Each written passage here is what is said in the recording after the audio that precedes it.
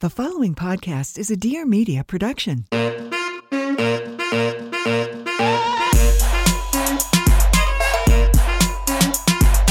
Okay. Hi, everybody. You are here with Barely Filtered. And today we have on somebody who, I don't know, just his description seems a little oxymoronic to me. So we're going to just dive right into it. Hopefully more oxy and not moronic. Yeah. He's definitely not a moron because it starts with doctor. This is Dr. Anthony Youn. He is a holistic plastic surgeon. That's where I'm like, I've never heard of that before.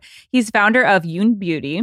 His beauty approach combines optimizing your environment, habits, dietary choices, skincare with only the safest, most effective clinical options into a whole body approach to slow down aging. I like that. And gain the appearance you've always wanted. Sounds great so far. It's a complete holistic approach to looking and feeling your best from the inside out. Dr. Youn has a podcast of his own called The Plastic Surgery Show. Holistic Plastic Surgery Show. The Holistic Plastic Surgery Show. And he just released a new book, which I have, and I'm so excited to dive into. It's actually right here, and it is called Younger for Life. Sounds great. Okay, so one of the terms that he's coined is autojuvenation. And I think we can just jump in with that. What the hell is autojuvenation? Thank you.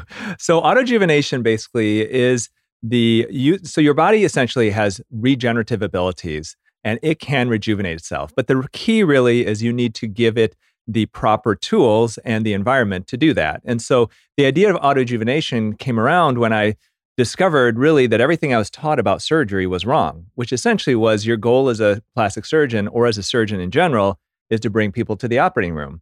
And I realized that that goal is completely the opposite of what we should do, and it should be to keep people out of the operating room.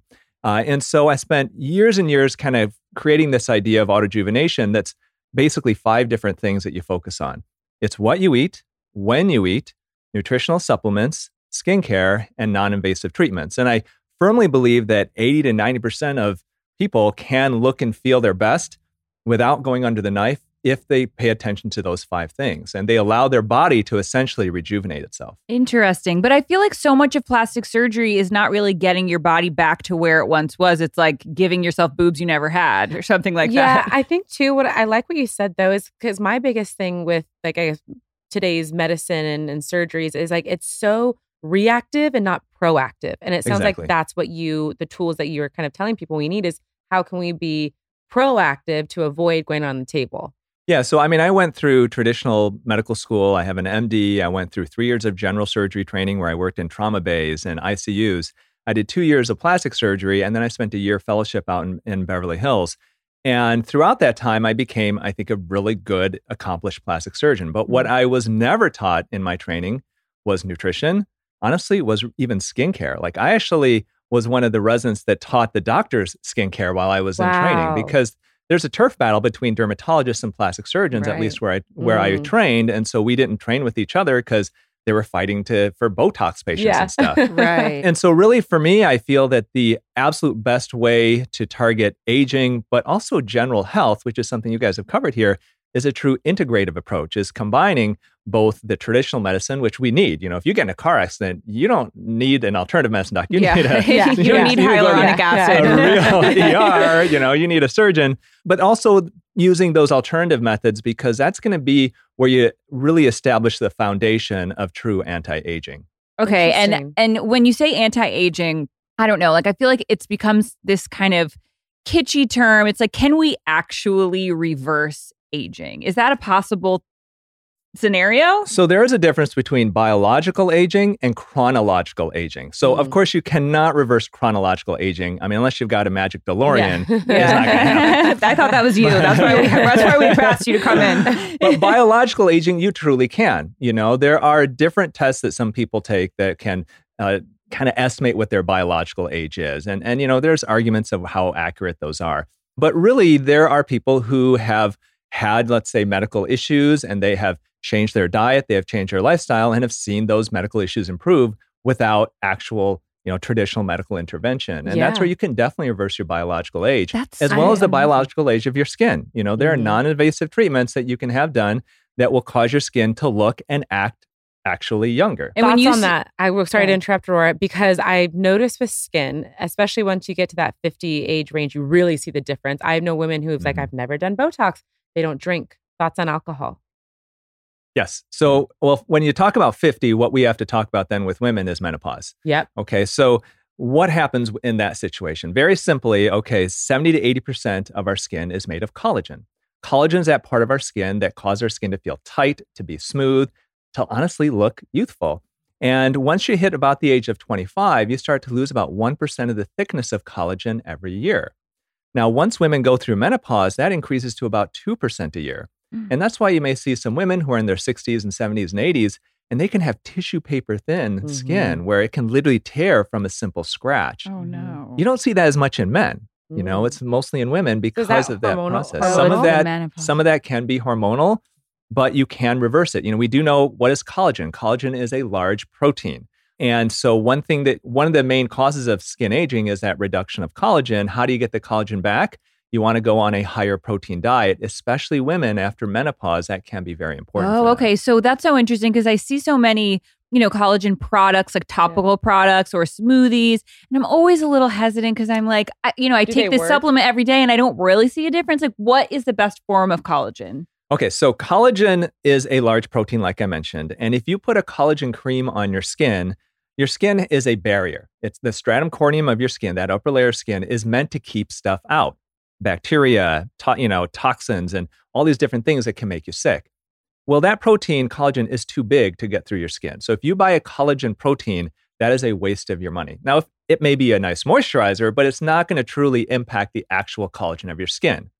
So then the question is what about if you take it by mouth? So there are doctors who will tell you, traditional physicians, and I comment on collagen all the time, and I get so many comments. My family doctor said, don't bother taking collagen supplements. They don't do anything. So what does the science show? Well, there have been studies, a lot of studies, that have looked at collagen supplements. There was a 2021 meta-analysis of over 1,100 patients who took hydrolyzed collagen peptides for 90 days and found a statistically significant improvement in wrinkles, hydration, and elasticity of their skin. There have actually been placebo-controlled clinical trials where they take somebody, they put them on hydrolyzed collagen peptide supplements for a couple of months, and then they biopsy their skin later and find that skin has more collagen in it. Huh, interesting. So there are a lot of studies to support that taking collagen supplements by mouth can definitely improve the collagen of your skin. Is there a difference in the collagen? Because I take Bub's collagen, and it's marine collagen, I believe. So is there a difference between marine collagen and other collagens? And bovine. So a couple things. I don't know of any specific difference between marine and bovine being from cow. But the keys with collagen is, the argument that traditional doctors and healthcare people will make against collagen supplements is that it's a large protein. How do you know that it's going to actually make its way to your skin? Because how do you know your body is even going to absorb it? Because it's such a large protein. And so the collagen supplements you want to look for are hydrolyzed collagen peptides. And what that essentially means is you take that large protein, you break it down into individual amino acids or peptides, which are small numbers of amino acids. They do that on purpose so that you can actually absorb it. Mm-hmm. Okay. It's done that way. So that's what you ideally want to look for. Now, if you are plant-based, there are plant-based quote unquote sources of collagen, but they're not real collagen. They're typically substances that can help to encourage collagen production, but they're not true collagen. So marine collagen is not real collagen? Marine is fish-based collagen. Oh, it's fish. I didn't know if it was like seaweed or something. Yeah. Okay, that's so Seaweed's going to be more with omega-3s. So if you're like a plant-based and you want to take omega-3 supplements, then algae that type of thing. Okay. That's bona fide though. That's good. Should you take it on an empty stomach? I know sometimes the absorption of these supplements is not. Yeah. I haven't seen any evidence either way on that. Yeah. So, yeah, I'm not sure that that's necessary. On the note of skin, because you were so kind to bring us some of your products, and you were mentioning the difference and fragrance free, all of that. What is the importance when we are using? We take all these supplements. For example, the collagen cream. It doesn't even work. Or some of these are full of just water. When we're looking for skincare, what should we be looking for or trying to avoid? So I think with skincare, it's the first thing I would try to encourage people is not to be afraid of using skincare. And so, yes, and I'm all about the clean beauty movement, but the term clean beauty, it's kind of like the term organic. It's like poop is organic, guys. Yeah, it's kind of been a little bastardized and anybody can say that they're clean beauty. So it's a tough term to really throw around. Mm-hmm. But essentially, we do know that the FDA does not regulate skincare products here in the United States like it does out in Europe. Like there's literally something like 11 different ingredients that are banned here in the United States, where there are hundreds, if not thousands, banned in Europe. Wow. That being said, is using, let's say, a drugstore brand retinol going to be dangerous for you? Not necessarily. I mean, it's kind of the way I look at it. It's like if you're eating organic versus conventional. I'd much rather have you eat a conventional apple than eat an organic, dessert type of a food any day. Mm-hmm. So really, I think you want to look at the actual product first versus worrying about, let's say, hey, what preservative is in this? Okay. Right. I think that really what I look at overall is the overall accumulation of the various chemicals in our environment that we're exposed to. So yeah, if you can try to reduce that and use products that are quote unquote cleaner, that's, I think, ideal. But at the same time, I'd rather have you just start using products if you haven't, because, without worrying about that this moment. And if you get to that point where you can, and you have the ability to say, hey, I'm going to be choosy and I'm going to use, let's say, Dr. Youn's products versus the stuff at the drugstore, then by all means, that may be better for you. But kind of like that whole organic conventional debate, like, I'd rather have you just focus on starting using products first because they can help, even if they may have some preservatives that ideally we wouldn't want them in there. Right. Interesting.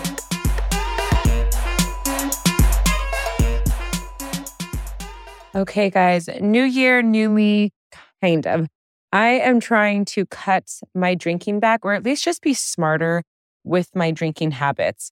So if there's one thing that my friends and I love to do on the weekend, it is to have a nice day drink, something light, something crisp, something refreshing, something that's not going to make me feel bloated or like I overindulge. And for me, that's an ice cold seltzer. So watching some football during the day, friends, family, kids. I love just watching a good game, especially this time of the year with playoff football. I love to get Truly. So that's why we are so excited that Truly is shaking things up with their new party pack. Truly believes life can be more refreshing when we can be real, let loose, embrace imperfection, and allow ourselves to be free from convention. That's why Truly has something for everyone in more than 30 unique flavors, including 3 lightly flavored mix packs, berry, and a new party pack. Berry is definitely my favorite flavor. Truly Hard Seltzer's new party pack has flavors for everyone, making it perfect for you and your friends. So really, I feel like Truly Hard Seltzer is something that everyone likes. Man, woman, they got it all for you. So to find Truly Hard Seltzer near you, go to trulyhardseltzer.com/locations. That's trulyhardseltzer.com/locations. Truly Hard Seltzer, keep it light. Truly Hard Seltzer Beverage Company, Boston, Massachusetts. Please drink responsibly.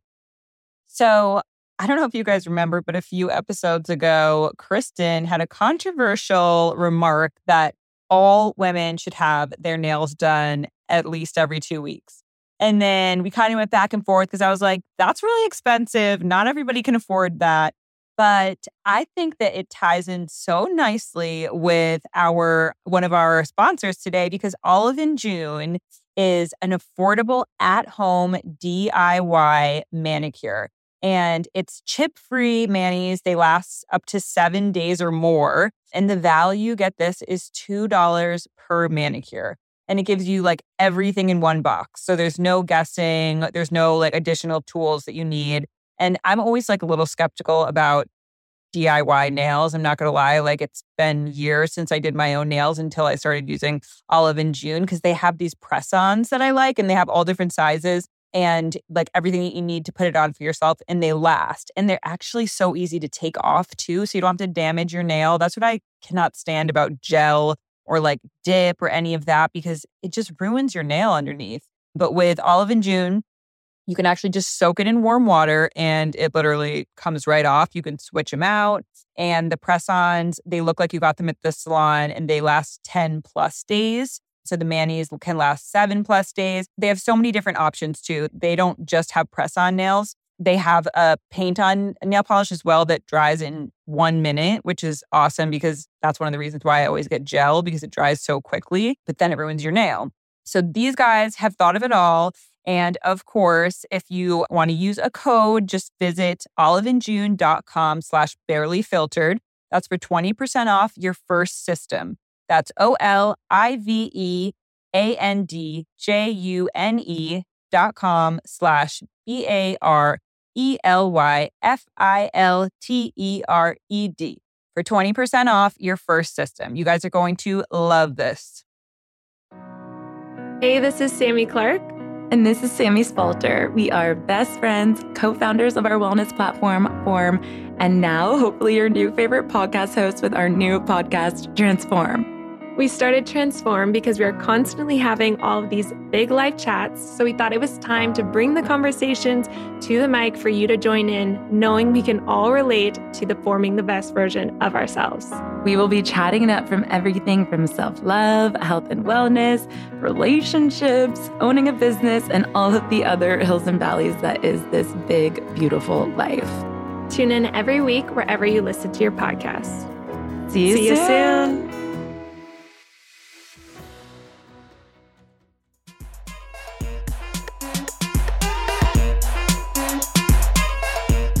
On that note, what are the number one aggressors towards collagen depletion? What should we avoid in our diet or our lifestyle? So collagen depletion, that's going to occur naturally. Now, there are things that you can do in your diet and lifestyle that can damage the collagen. It may not cause it to deplete, but it can definitely damage it. The first thing, it really is sugar. So sugar can actually bond to the collagen of your skin. And so really, if I were to talk about the number one ager of our skin, food-wise, number one would be sugar, and number two would be highly processed foods. Okay, so sugar will prematurely age your skin by literally bonding to the collagen of your skin. So the way I describe it, the collagen of our skin, they're like the logs of a log cabin. And when you're younger, those logs are nice and tight, they're smooth, they're strong. And as you get older, those logs start to fall apart because collagen, they're like fibers. They start to fall apart, they get loose. And then what happens when sugar comes along? Well, when you're eating a high sugar diet, that sugar will actually bond to those collagen proteins, and it will cause them to become more kinked as they're falling apart. Now they become more kinked, and it will prematurely age you.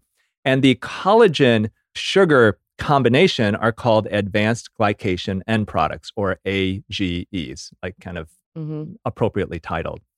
So collagen can actually prematurely age your skin by literally bonding to the collagen of your skin. Yeah, sugar's the devil, basically. Yeah. It's terrible for everyone. Well, someone just told me that. Worse than smoking? I mean, smoking is really bad. Yeah. What about vaping? So studies have looked at vaping and smoking as far as skin health. This is something that's been really big because I still do a lot of surgery, and there actually was a recent study that compared wound healing in people who smoke and people who vape, both vape nicotine and non-nicotine, and found a reduction in the healing, or how would we call it, a negative impact on wound healing very evenly amongst all three groups. Oh. So whether you smoke cigarettes, whether you vape nicotine or vape non-nicotine, it appears to have a fairly equal negative effect on wound healing. We just don't understand why, because we think, it's some of it's due to nicotine, but why is it that when you vape substances that don't even have nicotine, that will cause problems with wound healing? We don't understand why, but the early studies are showing that it does. Even marijuana, because don't marijuana have healing benefits? So supposedly? Marijuana, we just don't know because it's been illegal for so long. We don't have any studies on it. So I would have to assume that it's not good. My patients, I tell them, look, if you are doing marijuana, then stop smoking it. Edibles may be okay, but even that, I don't know.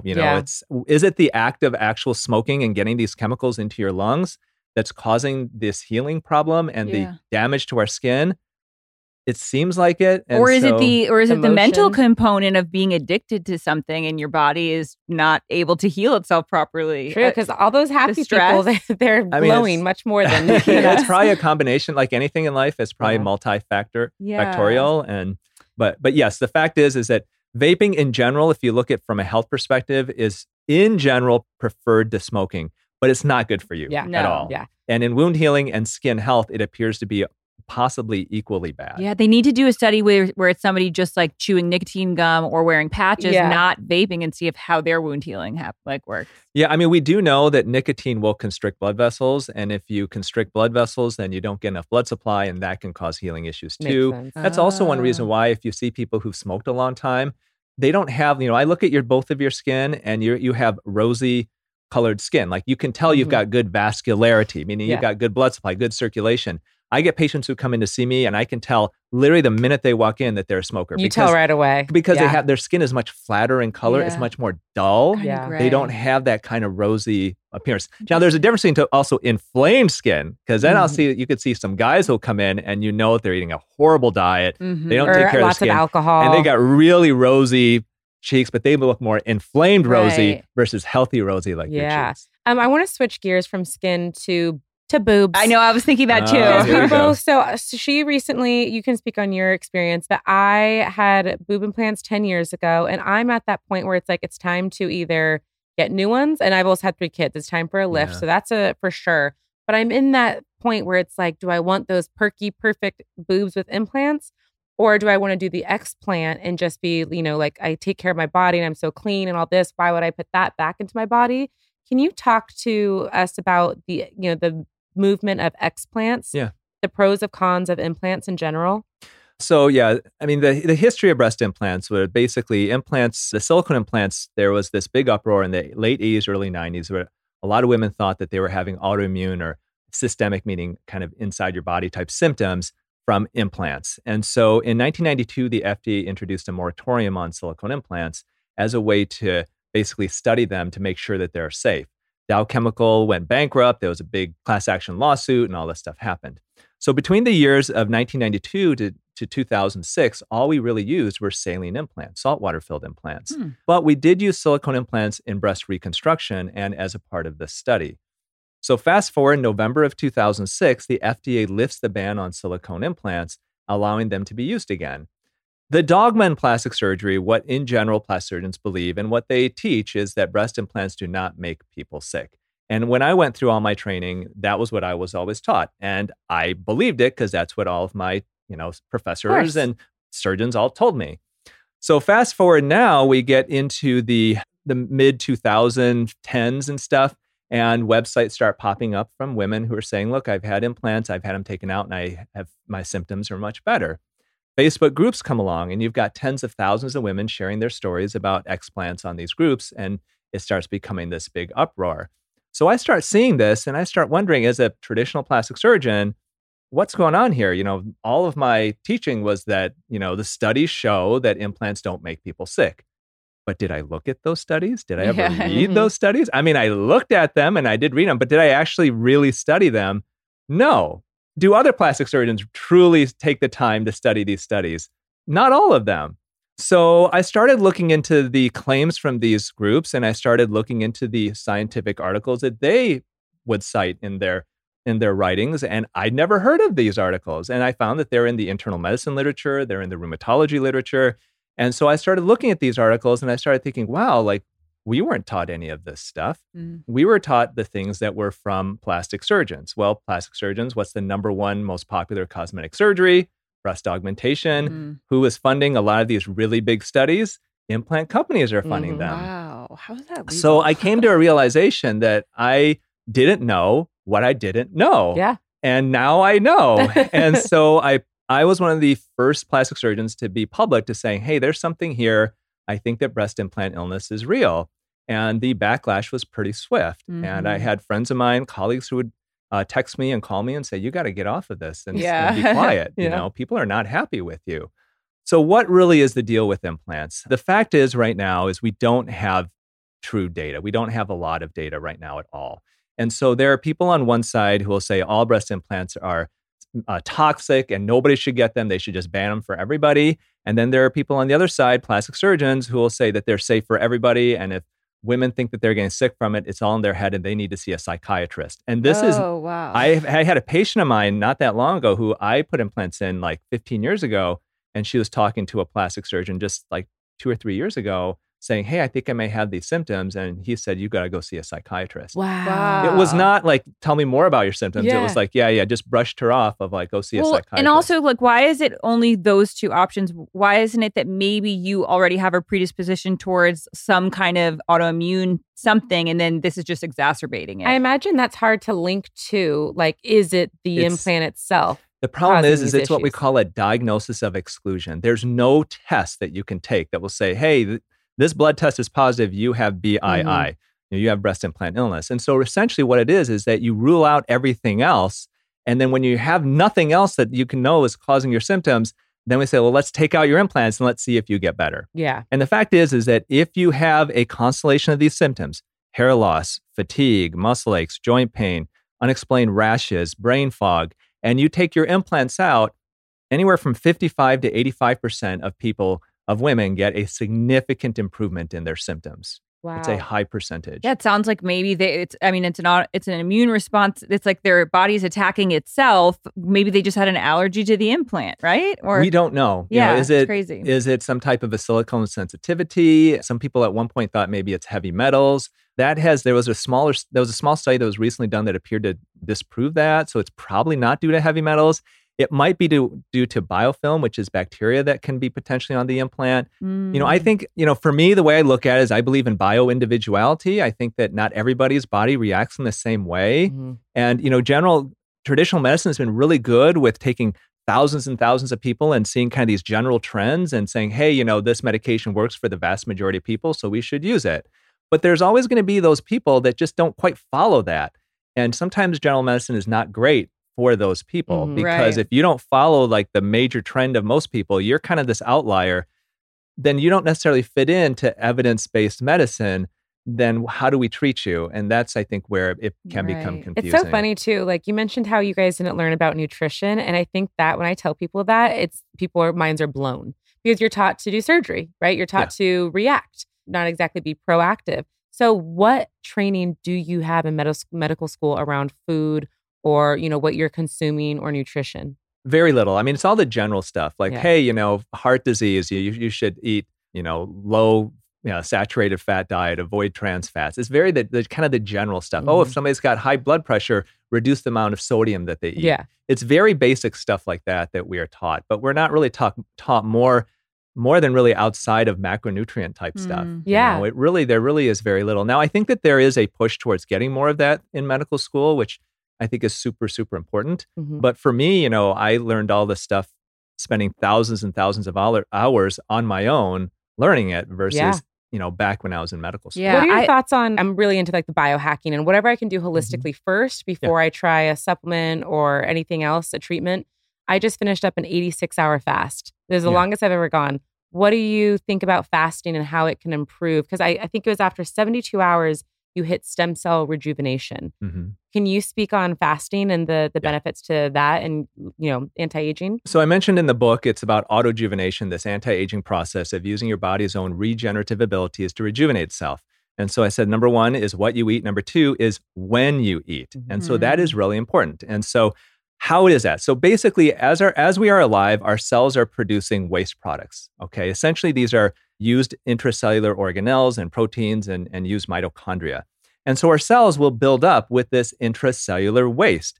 And how does it get rid of that? Well, it gets rid of that using a process called autophagy. Okay. So our cells are filled with this intracellular waste products. And by having all this intracellular waste, it causes cells not to function as effectively.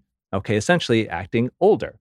So you can clean out this intracellular garbage, this intracellular waste, naturally by actually recycling it for energy. And that's the process of autophagy. Autophagy means self-eating. It's this recycling process that your body does internally to use up that cellular waste. And then when that cellular waste is used up, the cells function more efficiently, more effectively, more youthfully. But how do you get autophagy to start working? You have to stop eating. Okay. And so you have to basically run out of fuel. That will then cause your body to kick in this autophagy process, and it essentially cleans your body from the inside out. So that is truly anti-aging. But the problem is that our normal American diet, we are constantly grazing. We're snacking all day, and we cannot get into that autophagy mode. And on top of that, as we get older, our body does less and less autophagy. It like anything, that slows down. Okay, so how do you then rev up autophagy? You want to take time where you don't eat as long. Now, you did a multi-day fast. You do not need to do an 86-hour fast. I know, I'm like really for autophagy, that. Okay? Oh, okay. That can start in as little as 12 hours, okay? And so that's one of the benefits of intermittent fasting. So in my book, we have a 3-week or 21-day jumpstart. And on weeks 2 and 3, we start people on very simple intermittent fasting. 2 days a week, you stop eating at 8 p.m., and then you don't eat until the next day at noon. So you give yourself a full 16 hours where you can drink whatever water, coffee, or tea you want, but you don't eat anything technically caloric. That gives your body and your gut a chance to rest. It helps to rev up that process of autophagy, and you will clean your body from the inside out, and that will actually even improve your skin. For men and women, because I've been hearing I used to intermittent fast all the time, and my cycle is always pretty regular, but I was having like hormonal breakouts and I heard another doctor talking about that we can't use fasting the same for men and women because of the way our cycles work. So there are intricacies to fasting that is beyond what I technically go in the book, because I want to get people just starting with that. Okay. And everybody, fasting should be done technically differently, when you're in your 20s, when you're 30s, after menopause. Really, there are a lot of kind of modes of thinking of it. And there are books, like there's a good book, a friend of mine, Cynthia Thurlow, she wrote an entire book just on intermittent fasting. I think that's who I was talking about, actually. Yeah, she's fantastic. If you haven't had her on your show, I'd totally make an introduction. Oh, she's thank great. you. But she has a whole book on it, And so there is a lot of intricacies to that. It was way more mental. But I try to get my dad, who, has some health issues and has had a heart attack and clogged arteries and all of that. I'm like, try fasting to enter this phase. And, you hear, I could never do that. Yeah, he's like, I need my salami at 8 a.m. I have to. I'm like, yes, you can. So just for me, like, I think you are so much more capable. That's what I realized in my 86 hours is that I didn't think I was able to do it. It's like, you actually are. And it's so worth it. I feel amazing. It's just, I think in our society, nobody thinks about it. And so even for some people doing a 12-hour fast is like, oh my gosh, 8 p.m. to 8 a.m., I can't eat anything. Isn't that crazy? Yeah. So, I mean, it really is something where I think that what I try to encourage people is to, dip your toe in it. And it's like a muscle that you work out. Like, you can't go from never fasting to doing a fast like yours. You just can't do that. Like, it's like running a marathon. Like, you can't just, you train for it. You can't just show up. Yeah. You can't just show up to the New York Marathon. I think people forget, though, that like, in all regards to this conversation is the body is a machine. We forget it's a machine, and it works, for fasting, for example, is like, it works by itself if you allow it. It's very powerful in recovery and rejuvenation. Yes. Yeah. I mean, it has regenerative abilities, and you just have to give it the tools and the environment to do that. And unfortunately, that's just not what our society is based off of. Right. And so that's what I want to try to encourage people is there's so many things that you can do naturally. Intermittent fasting is just one of them. And even that, like if people say, geez, I can't do that. Like in my book, with literally just intermittent fasting 2 days a week for weeks 2 and 3. And after 3 weeks of doing that, combine that with supplements, cleaning up your diet, and a simple skincare routine. And we had people where they would have strangers on the street tell them, wow, what are you doing with your skin? It looks great. I mean, in as little as 3 weeks. That's amazing. Now that's not going to work for you two because your skin looks too good starting out. Well, we put a little makeup on it. Yeah, we've done a couple treatments here and there.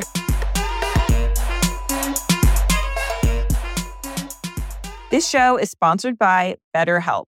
Okay, guys, it is the top of the year, and we are running on willpower right now to keep those New Year's resolutions. Whatever it is, maybe you gave up drinking, maybe you started a new healthy eating routine or working out more. I like a good New Year's resolution, but the thing is, I feel like oftentimes we end up leaning into the things that we're lacking, and then you're just running on willpower, and eventually you burn out because you get exhausted. If you lean into your strengths and try to expand on those, you're much more likely to have success in the long run. And that's one of the things that I love about BetterHelp. BetterHelp is online therapy that helps you to lean into your strengths so you can ditch the extreme resolutions and make changes that actually really stick. I've had so much success in my life with therapy in so many factors, but mostly for me around like not repeating patterns and also not like harping on traumas that may have happened in your past that you're still living out the negative effects of. I have really benefited from therapy. And if you're thinking of starting therapy, give BetterHelp a try because it's so convenient. It's entirely online. It's designed to be flexible. You could do it around your schedule. You just fill out a questionnaire. You get matched with a licensed therapist. And then if you're not happy with the therapist that you get, you can switch at any time for no additional charge. Celebrate the progress you've already made. Visit BetterHelp.com/barelyfiltered today to get 10% off your first month. That's BetterHelp, HELP.com/barelyfiltered. Okay, guys, you know that I love to share all things health. So I want to tell you kind of a personal story, actually. A couple years ago, I vividly remember just a personal experience. I was at one of my favorite concerts. It was all of my best friends. And I just felt so much pain in my stomach to the point that I had to sit down. I started doing research. I talked to friends and family. Long story short, found out that I have SIBO, which is small intestinal overgrowth of the bacteria. So gut health has become very, very, very important to me. So I wanted to enter Ritual. Ritual has helped me with pre and postnatal. So I turned to other products like the Symbiotic Plus. So the Symbiotic Plus is a 3-in-1 supplement that Ritual made with clinically studied prebiotics, probiotics, and a postbiotic to support a balanced gut microbiome. The daily 3-in-1 prebiotic, probiotic, and postbiotic with 2 of the world's most clinically studied probiotic strains to support the relief of mild and occasional bloating, gas, and diarrhea. Come on, all pretty girls have stomach problems. Let's be real. It has been rigorously tested and validated by third party for allergens, microbes, and heavy metals. It is the industry leading in the sustainability standards, and that is why I continue to try, test, and share with you all Ritual products. So there is no more shame in your gut game. Symbiotic Plus and Ritual are here to celebrate, not hide your insights. Get 40% off your first month for a limited time at ritual.com/barelyfiltered. This offer is only available through January 31st. So start Ritual or add Symbiotic Plus to your subscription today. That's ritual.com/barelyfiltered for 40% off. Enjoy. I do have a question because, you call yourself a holistic plastic surgeon, and I had a surgery 2 years ago. I did not get the implants because I was one of the paranoid ones about putting something foreign in my body. So I did a fat transfer. Fat transfer really didn't stick, but we can go into that later because I'm thinking about getting another surgery to fix them again. But I was blown away by the prescription I got before I went into surgery. Like, I'm talking, this was enough Vicodin and Xanax to like kill a cow. And I was like, is this really necessary? Like, what's your protocol for prescribing, and how soon after something like a breast implant can you switch to something like Advil? So Advil is something that I'm a little careful with. There's question mark of whether that may increase the risk of bleeding after surgery. Okay. So we would do, let's say, a Celebrex, which is kind of similar but does not increase your risk of bleeding. So for us, what I usually give, it depends on the operation. Most people, if I do a breast augmentation with implants, they should be off their pain pills within just a couple of days at the most. Yeah.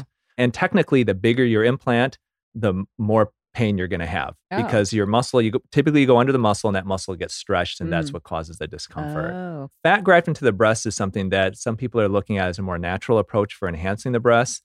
But I've got a concern with it myself, and I'll explain why. So 1 in 9 women will get breast cancer in their lifetime, okay? And so we know it's a cancer-prone organ. We have learned over the last 10 years that our fat is chock full of stem cells. So what happens when you take a cancer-prone organ and you infuse it with a ton of stem cells randomly throughout the breast, okay? Well, stem cells are basically cells that are so young that the idea is that if you put them in a body part, they will grow as that body part. And so that's the thought with, let's say, cancer, and things like that of like, if you have to have a part of your body removed, you can use stem cells to kind of regrow that organ. Mm-hmm. So theoretically, my issue with fat grafting the breast is theoretically, what if you have a cluster of dysplastic cells that are precancerous, and they will turn into a cancer and a lump when you turn 140 years old, which hopefully you'll live that long, but unlikely right now that we're going to live that long. But what happens if you infuse a ton of stem cells around those dysplastic cells when you're 30? And what happens to those cells? Is it possible that you're going to supercharge those and now you're going to have a lot more of them, and maybe a cancer shows up when you're 55? I've never heard of that, but I started getting lumps like all in my breast, and it freaked me out. So I went and got a mammogram. And they said that it wasn't cancerous, but that something had happened called like something that meant necrosis, dead. fat necrosis. Yes, basically they died, but it's like not a good look. And then also with the fat transfer, if you lose any amount of weight, like my nipples are like up here, guys. It's not a good look. We're fixing that. We're fixing that. So, but I love my plastic surgeon.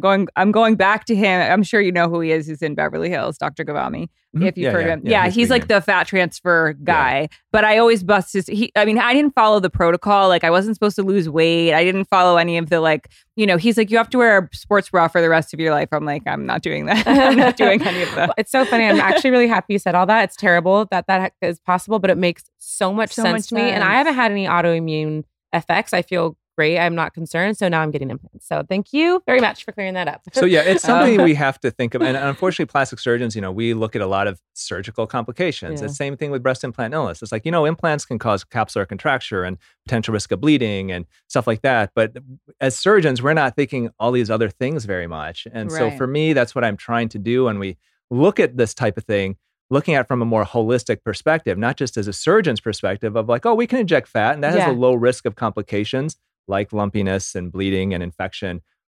But looking at it from a true holistic perspective, we got to look at these other things. Yeah. And that's one thing that as plastic surgeons, we just haven't been great at. You're seeing the whole picture, which I love. I think I try to. Yeah, but that's what you want, especially when you're going under. You want to feel like this person has my back, they have my best interest, and like to ask those questions and like you feel like you're cared for. And like they're not, I've never heard a plastic surgeon like say anything bad about breast implants because that's their bread and butter. So that's when I do want to talk about the most common surgery in the world, and tell me if I'm wrong. Is it the Asian eyelid surgery? So in Asia, that's totally the most common. Oh, wow. Yeah. And how do you feel like ethically about trying to basically change the look of somebody to look more Caucasian? So I actually did a video on this on YouTube, and essentially it's are we making Asian people look more Caucasian? Yeah. And is the standard of beauty throughout the world basically looking more Caucasian? Well, when you look at it on the surface, so these operations, so for people who are listening, basically there is a lot of Asians, at least half of them, especially Koreans like myself, my parents are from South Korea. Oh, cool. We have what's called a monolid, where I don't have an actual crease of my eyelid, okay? And so there is an operation where we call it a double fold or Asian eyelid surgery, where we create this crease as a way to potentially make the eyelids look a little bit more open. Also, the second most common is rhinoplasty surgery, nose jobs, and essentially to take a nose that's on the flatter side and adding projection to it, making it look a bit more Caucasian. These operations were actually started and popularized back during the Korean War. Now, there was a plastic surgeon named Ralph Millard who was actually a plastic surgeon for the military. And he was out in Korea and started experimenting on Korean women who were marrying actually GIs out there in Korea. Mm-hmm. And his idea, and he's even written this, was that the appearance of the Asian, the classic Asian face is going to be concerning for when they go back to the United States. And essentially they said that it was, there are terms that I can't remember exactly, but essentially saying that it was going to be unacceptable, that it looks too foreign and too alien, essentially. Wow. And so we need to make them look more, quote unquote, acceptable by doing these operations. And that's where it got really popular. Now it's super popular out in Asia. I have myself, I don't do those. I started doing them when I started my practice just because I was thought I was supposed to. Yeah. And very quickly I decided this wasn't for me. And then I had a daughter. My daughter's 15 and she was born and doesn't have the extra fold.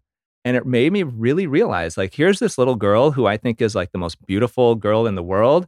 And to have her ever think that she's not beautiful unless she undergoes an operation to change her look, her natural look, absolutely horrified me. Yeah. Now, I don't judge anybody from having it done. I get people who call all the time and I refer them to a good friend of mine here in town, but I won't do the operation. Yeah. And I hope my daughter never feels the need to do it for herself. Now, if she decides she wants to do it, then that's, I support her with whatever she does.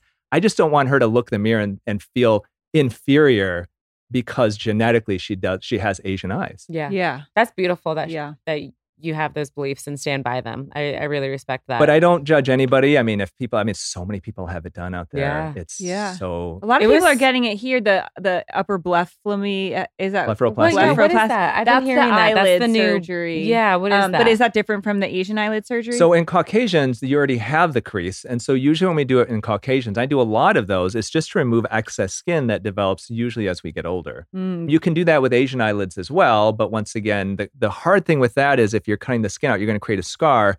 So that scar can be visible on a monolid like mine. Whereas with yours, we hide it in the crease where that fold is. Oh, okay. So it sounds like maybe that's not that hard of a surgery, one of the easier ones. And an Asian or an upper blepharoplasty, removal of the skin of the upper eyelid is like beginner's facial plastic Okay, surgery. all right. So I could do it. What's the most dangerous surgery, elective surgery to get? If it's done in the wrong hands, it's BBL.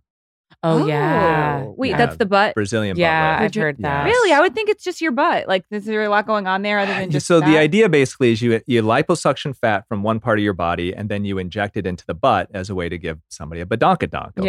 Yeah. Super popular, obviously, after the Kardashians and all that. But what happened was there was actually a survey taken several years ago and found a 1 in 3,000 death rate from this operation.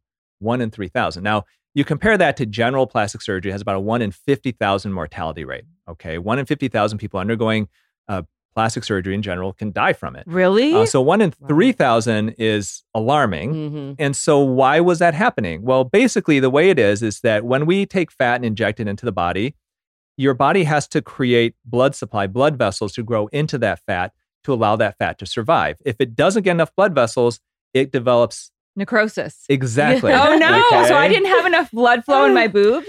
So that's what can happen. So either one of two things will happen. Either your body will kind of absorb the fat and it will just disappear, or it can actually necrose and get kind of hard and become like a lump. And so so if you're going to inject a bunch of fat into somebody's butt and you want that fat to stay, it needs to have enough blood supply. So what part of our body has the most blood supply? Our muscles. So where do we have the largest muscles of our body? Our gluteus muscles. Okay. So doctors think, oh, well, that makes a lot of sense. And why don't I inject a bunch of fat into the gluteus muscles? And then because there's a lot of blood supply in those muscles, and those are huge muscles we can inject into it, that fat will stay and we give them a lot of fat take. A lot of it will stay afterwards. Well, the problem is with big muscles come big blood vessels, okay? And if you accidentally inject fat into a blood vessel and that fat goes to the heart or the lungs, it's like Luke Skywalker shooting those missiles into the Death Star and the Death Star exploding. Wow. People die within minutes because literally they cannot get oxygen into their tissues and they die. And the people dying from that operation are not 65-year-old women who are having a facelift and have multiple medical issues.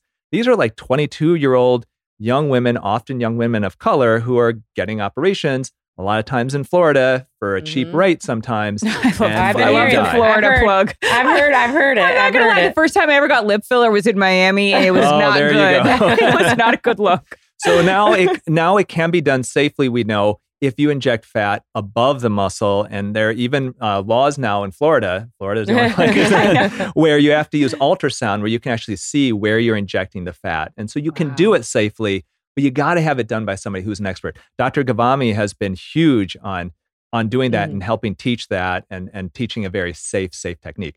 I just don't do it. It was never my big thing. Yeah, but that's one he of his loves things. butts. If you walk into his literally his lobby, every single person who works for him has the butt. I'm like, all right, well, they like it here. Well, I think butts are on their way out. I don't know. What do you think is the next trend in plastic surgery, or what are you seeing more of? So Ozempic is like so Yeah. huge. What do you think about it? And, I mean, people are losing a lot of weight, which can be very healthy for a lot of them. The one thing that I have, once again, looking at it from a more holistic perspective. Yes. So I've got friends of mine who are, alternative medicine experts, and some of them really love it, and some of them are questionable.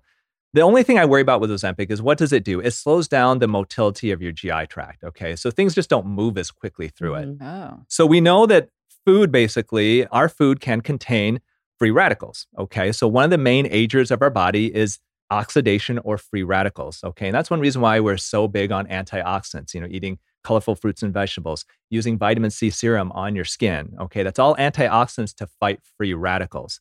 So the foods that have the most free radicals are ultra-processed foods. And so what happens if you take somebody who's on, let's say, a really unhealthy diet? They're eating a ton of ultra-processed foods. They get on Ozempic or Wegovy or one of these, and it slows down their gastric motility. The food's moving through their gut much more slowly. So now their gut tissue is exposed to this food longer, at longer intervals. Is that going to potentially increase your risk of problems, like potential cancer in the future? I don't know. And but once again, something that we need to That's figure interesting. out. I haven't heard of that one. And yet. then you definitely know better than I. But I heard that with Ozempic, you're losing at a rapid rate much more muscle. And as you have said, we need that muscle to appear youthful. And I've noticed with some people on Ozempic, all of a sudden they look actually older. They're much more pale in the face. They're looking hollow.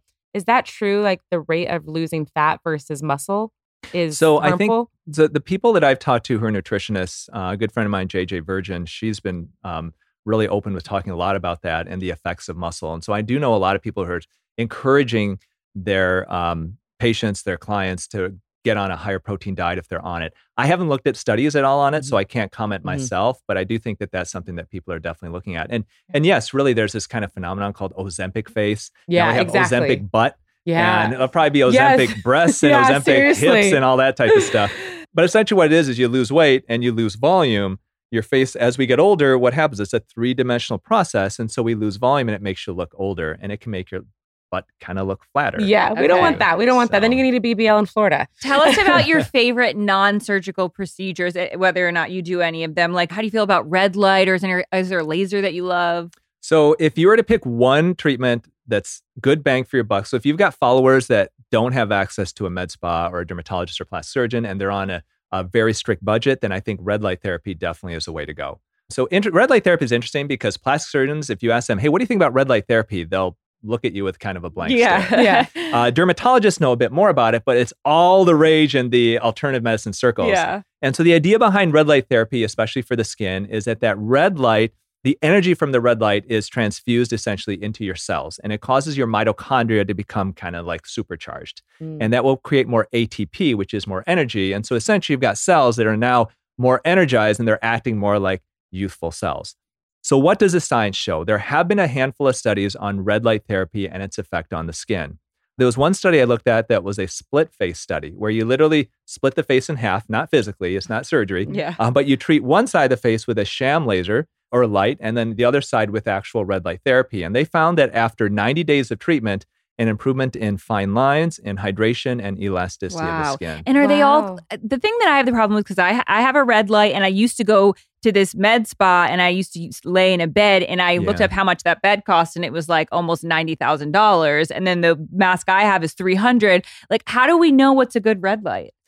That I can't tell you exactly because there isn't any. I mean, I think it's going to come down to companies and looking at, there are certain companies that focus all on red light therapy. And then there are other companies that will basically ship it in from China and, they have kind of all the same type of devices. So the thing that I would look at would be looking at the company. Is this a company that just does red light therapy? Where are they based out of? Because you could go on Alibaba and buy red light therapy like devices, and you could bring them here, slap your label on it, and sell it. And that's probably not going to work as well as some of these companies who are truly doing research and they want to create the most powerful red light therapy device that they can. Well, I hear just get all your skincare from Korea because they're doing it the best. Is that true? So Korean skincare is really good because they're so obsessed with it. The one thing that they have much better outside of the United States is our sunscreens. Because we have very limited number, because for these ingredients to get approved, they have to get approved by the FDA as if they're a drug. In Europe and in Korea, you don't. So they have a lot more, because right now, if you apply sunscreen, a lot of people don't like it because they feel it on their skin all day. Yeah. It's very different than if you just apply a moisturizer and you don't feel it, but it feels comfortable. If you go to Korea, there are sunscreens out there that you applied on your skin, and it feels just like you're putting a moisturizer on. Wow. But we don't have access to those here in the States just because of the FDA approval process. The thing with Korea, though, that I really discourage people is that there's so many people who are here in the States who have skin issues, and their skin issues are not due to not applying enough product, but due to applying too much products. Okay, so I get so many people that say, geez, I'm breaking out, I've got adult acne, or I've got rosacea, or I've got all these my skin is inflamed. What do I do? What do I add to my skincare regimen? And the answer is you do the opposite. And so one of the things I have in the book is a 2 minutes, 5 years younger skincare routine where you just bring everything down to the basics. And if you just stick to those basics, then the vast majority of people are going to get a great result just from that. And if you want to add stuff to it, feel free. But if you're on like a 12-step skincare routine that people recommend in Korea, sometimes it can actually backfire. Yeah, especially with like melasma. I found a lot of products were kind of exacerbating that for me. But what I'm hearing, let me see if I can guess what a couple of your steps are, because I hear that you like vitamin C. You didn't read my book? No, I did. Spark Notes version. I'm hearing vitamin C. You like vitamin C topical? So yes. So in the morning, you want to cleanse your skin and then ideally apply vitamin C. If you want to get even better, then a vitamin C and E combination is synergistic.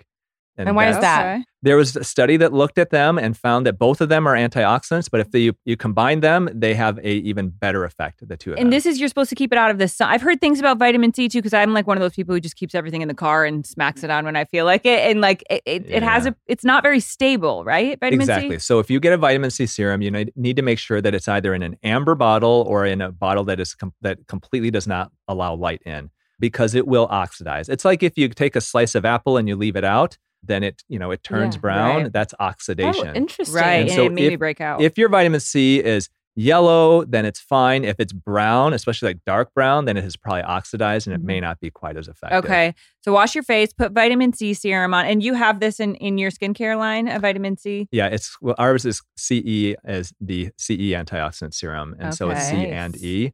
It's kind of a pseudo dupe. There's a really popular one called CE Ferulic from SkinCeuticals. Oh, yeah. I like I know that one. Yeah, That's a pretty crazy famous. expensive, but it's great. That with And the so- IS Clinical Pro Heal. I used to use that one too. And they're expensive. And they come in these little like fragile glass and bottles. it's 1 ounce, and Yeah, it's and like you accidentally $160 spill it, and there you go. Yes, Yeah. which I have. Now we know why. What about like a chemical exfoliator? So once a week, if you have sensitive skin, you should exfoliate your skin either with a chemical exfoliator or you can use a real gentle scrub. If you've got normal skin, then twice a week, maybe 3 times at the most. You don't want to over exfoliate your skin because you can disrupt the barrier function. And there's also probiotics or microbiome on the skin as well. Okay. So that's one of the steps as well. And then what type of an SPF are we supposed to put on our skin? So ideally, you want to do at least SPF 30. Mhm. What I encourage people, so SPF sunblock is also kind of can be controversial, but essentially I do recommend SPF 30, especially if you're going to be out. Ideally, try to avoid oxybenzone and octinoxate. They are considered potential endocrine or hormone disruptors, and they are potentially harmful to the coral reefs. And so there's been a trend toward in kind of natural and clean beauty to get away from those 2 ingredients. Yeah. So most people would recommend using a physical blocker like zinc oxide or titanium dioxide. The problem with those, like you two could use it because you've got lighter skin, Mhm. but if you've got darker skin, then it can change the color of your skin and not look so good. Right. So if that's the case, then you want to use a chemical sunscreen that has either avobenzone or Mexoryl XL. Those are not shown to be hormone disruptors, and they can be much lighter on the skin. They're not going to create that Right. color It's so change. interesting. You can have, hormone issues and it could be your sunscreen. Yeah. It's just so wild. Or to me. it's like, it took me years to realize why every time I took a picture, like my face, I would look like a ghost. And it Same. was the zinc. It was like the Oh. physical Yeah. sunscreen. If you take a lot of Yeah. photos, if you're in our world, don't use a chemical or a physical sunscreen. Yeah. I have a question aside from skin. Do you have any more skin questions for that note? No, go ahead. Okay. Because this one's really interesting. I have a lot of friends who are in their 40s and 50s, specifically men, but women as well. And it's on the line of, staying young. HGH, peptides, TRT. I've seen this as a huge trend. What are your thoughts on that? So this is something that I don't get too much into. So there is, I think, aging of the skin, and then there's overall like longevity, and there are anti-aging experts who will talk about, let's say, NAD and taking these supplements to try to increase the longevity genes and all of that.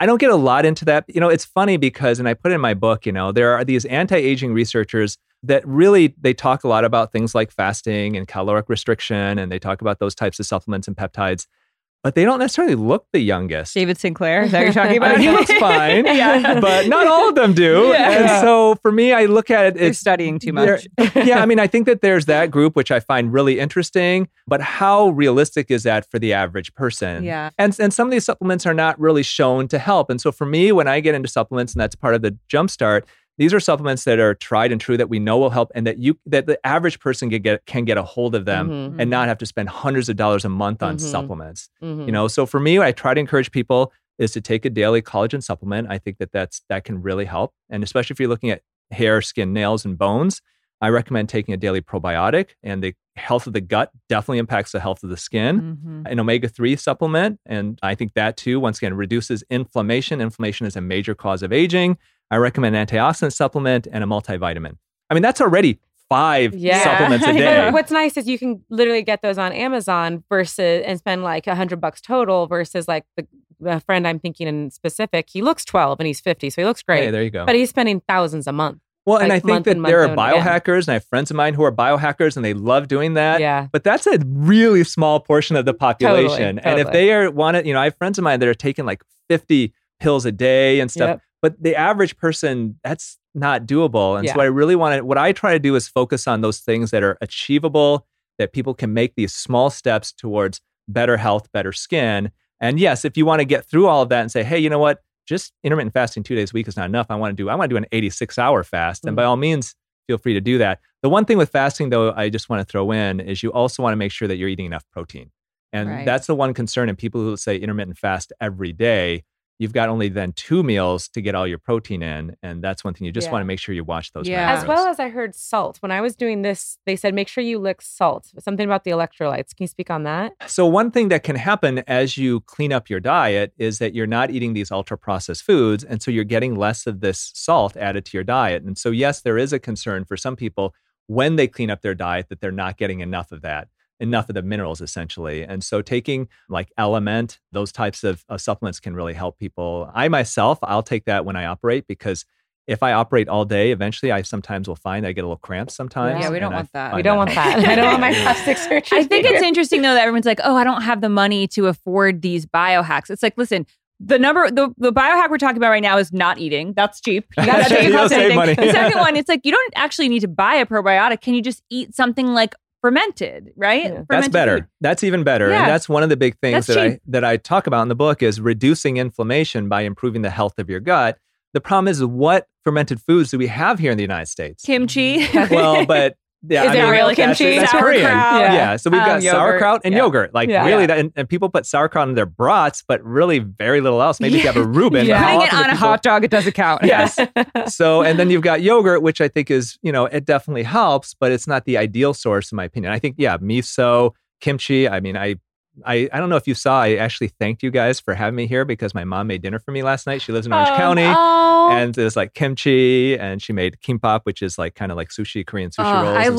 What I love about going to any Korean restaurant is all the little things you get of all the fermented food. The Asian food is so good. Yeah, I didn't know that. Side dishes. Yeah. Oh, I love it. So good. Yeah, so it doesn't have to be expensive. And then drinking water, that's pretty cheap, right? Wearing a hat, like cover your skin from the sun. Cancel one of your streaming services and take control of your health, okay? There you go. Totally. Well, thank you so much again. I mean, we could obviously talk forever. This is like, we love this stuff. So thank you. Tell us where we can find you on your social channels, your practice, and of course, your book. So I'm all over social media. Just look for me, Dr. Youn. My book, Younger for Life, I encourage people to go to autojuvenation.com. That's our website. If you do pre-order the book, or if you order the book, because it should be on sale now, we will give you actually a bunch of free gifts, including a companion recipe book and a $30 gift certificate to our online store, Youn Beauty, if you want to try our skincare products. And I try to encourage people, if you're going to buy a book, like I said, mine's called Younger for Life, and you want to buy it online, there is a website called bookshop.org, and it's similar to like Amazon and all these big websites, but you can choose your local bookstore to actually get the profit of your purchase.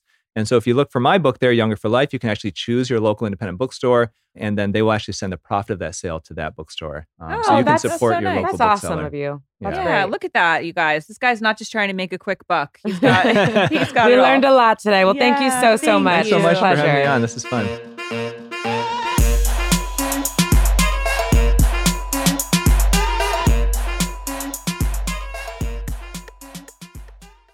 Please note that this episode may contain paid endorsements and advertisements for products and services. Individuals on the show may have a direct or indirect financial interest in products or services referred to in this episode.